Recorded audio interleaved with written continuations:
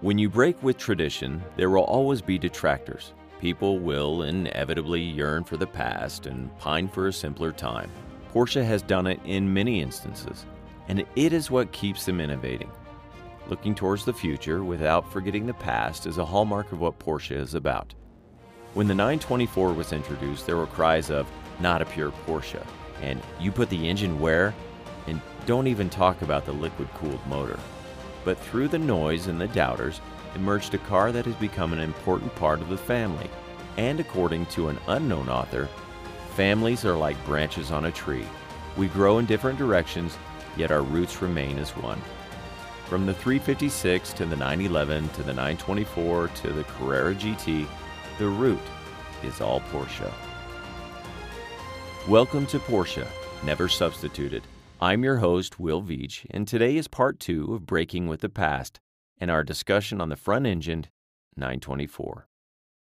With the convoluted origins of the development of the 924 safely, for now at least, in the past, production was underway for the first cars to exit the assembly line.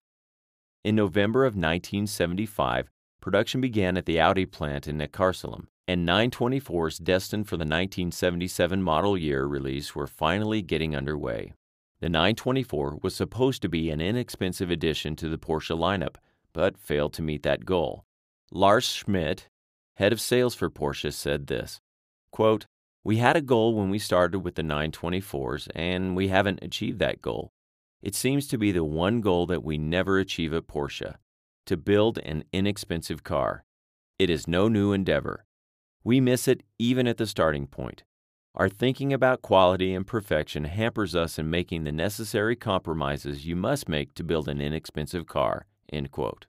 The initial cost of the 924 was set at $9,395 and didn't include air conditioning. That was an additional $548 upgrade.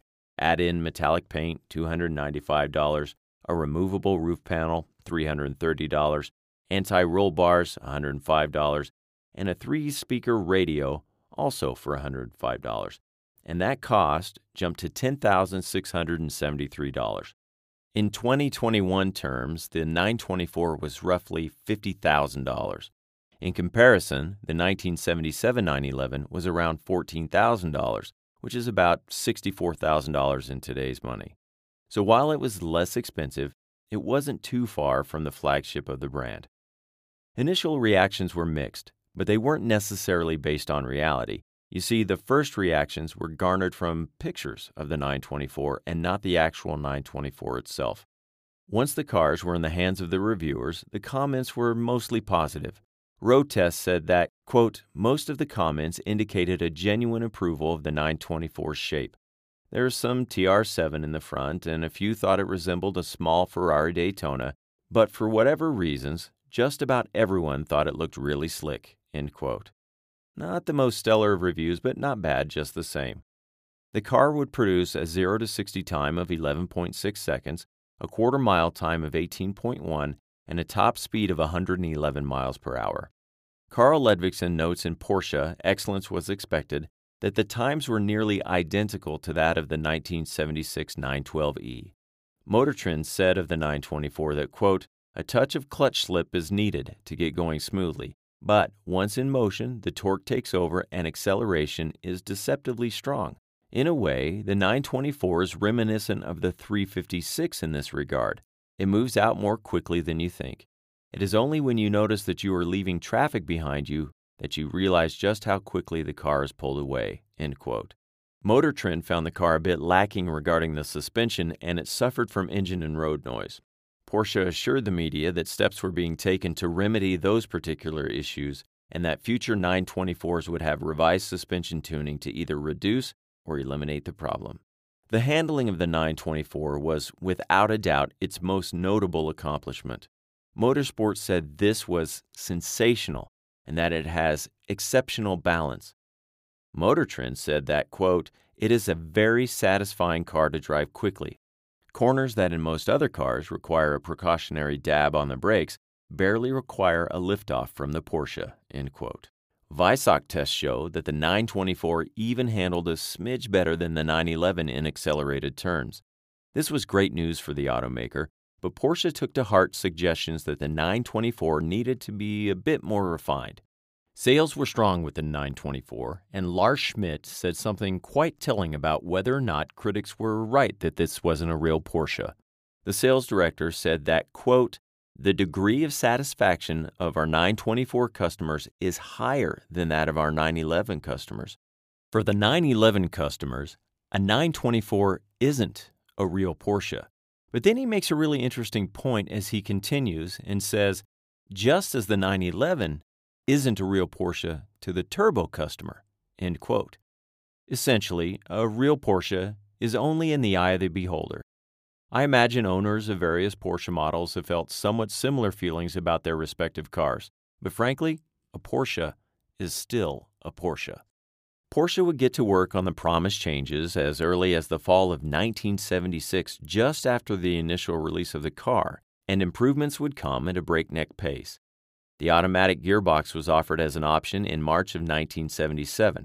Cosmetic changes were made in the form of rub strips that would now be standard. The oil temperature gauge would be replaced by a voltmeter, and a limited edition Martini and Rossi livery with a few other upgrades would be introduced in a limited run of 1,000 cars. Not inconsequential is also the fact that the engine would get some improvements as well and have an increased output of an additional 10 horsepower, and it also raised the torque to increase acceleration. On a side note, the 924 was taken on an endurance trek, well, actually several endurance treks, that would see the car taken around the world in only 28 days and nearly 14,000 miles. The 924 suffered one mechanical issue, and that was a broken shock absorber. But the honeymoon was short-lived. Kinda. The 924 did suffer with some reliability issues with the brakes and shocks. It also needed a cam drive belt changed at about 36,000 miles, and there were throttle linkage issues as well.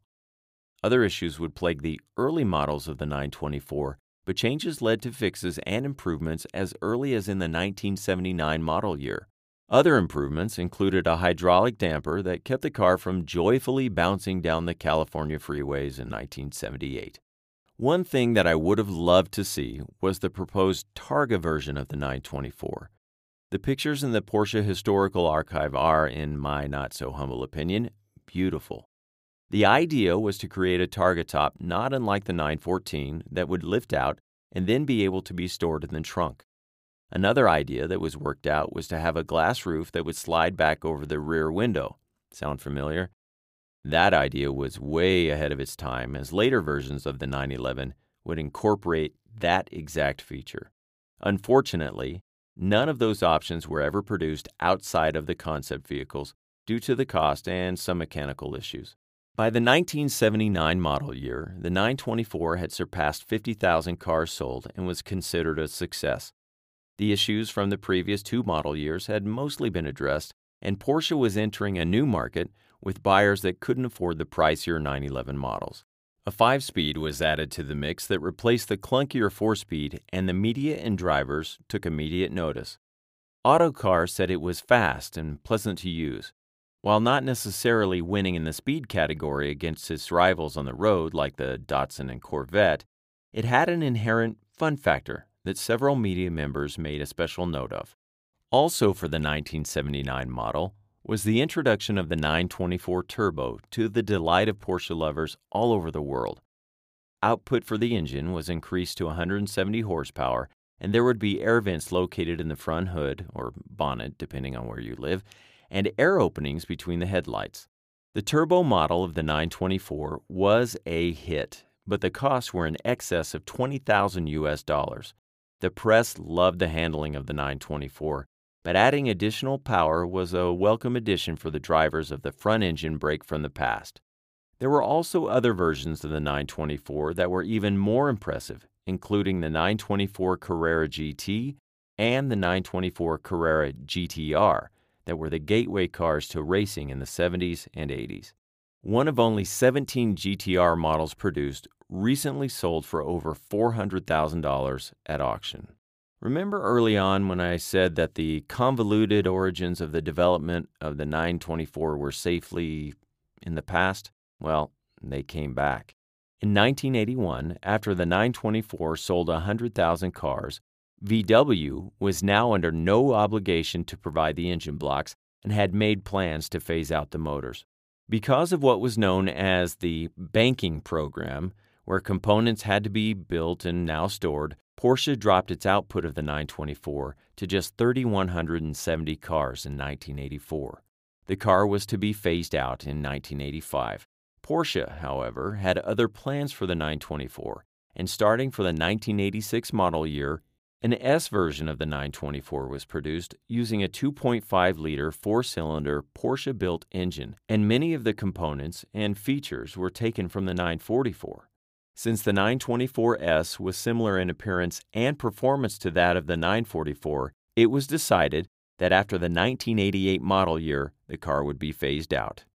In all, the 924 sold more than 150,000 units and left its mark in Porsche history. There will still be those that debate whether or not it's a pure Porsche, but let me end with this. Writer Richard Bach said that, quote, "The bond that links your true family is not one of blood, but of respect and joy in each other's life," end quote. Whether it's parts from Audi, VW, Porsche, or any of the other collaborations that Porsche has been a part of, we all have joy in our cars, and maybe we are all a little dysfunctional, but that is what makes any family interesting. Thanks for listening. Please share and tell your friends, family, and fellow Porsche lover. I also want to hear from you. I'm collecting Porsche stories for future podcasts and would love to hear how your love affair with Porsche began. You can email us at stories@neversubstituted.com. Please support our podcast by going to neversubstituted.com and check out our shop, links, and some very cool stuff, plus a preview of next week's show. Special thanks, as always, to Dennis Schrader Photography in Austin, Texas. You can see some amazing automotive prints and artwork at FastlanePhotoWorks.com. Also, much of the information from this podcast is from Porsche. Excellence was expected by Carl Ludvigsen. I'm Will Veach.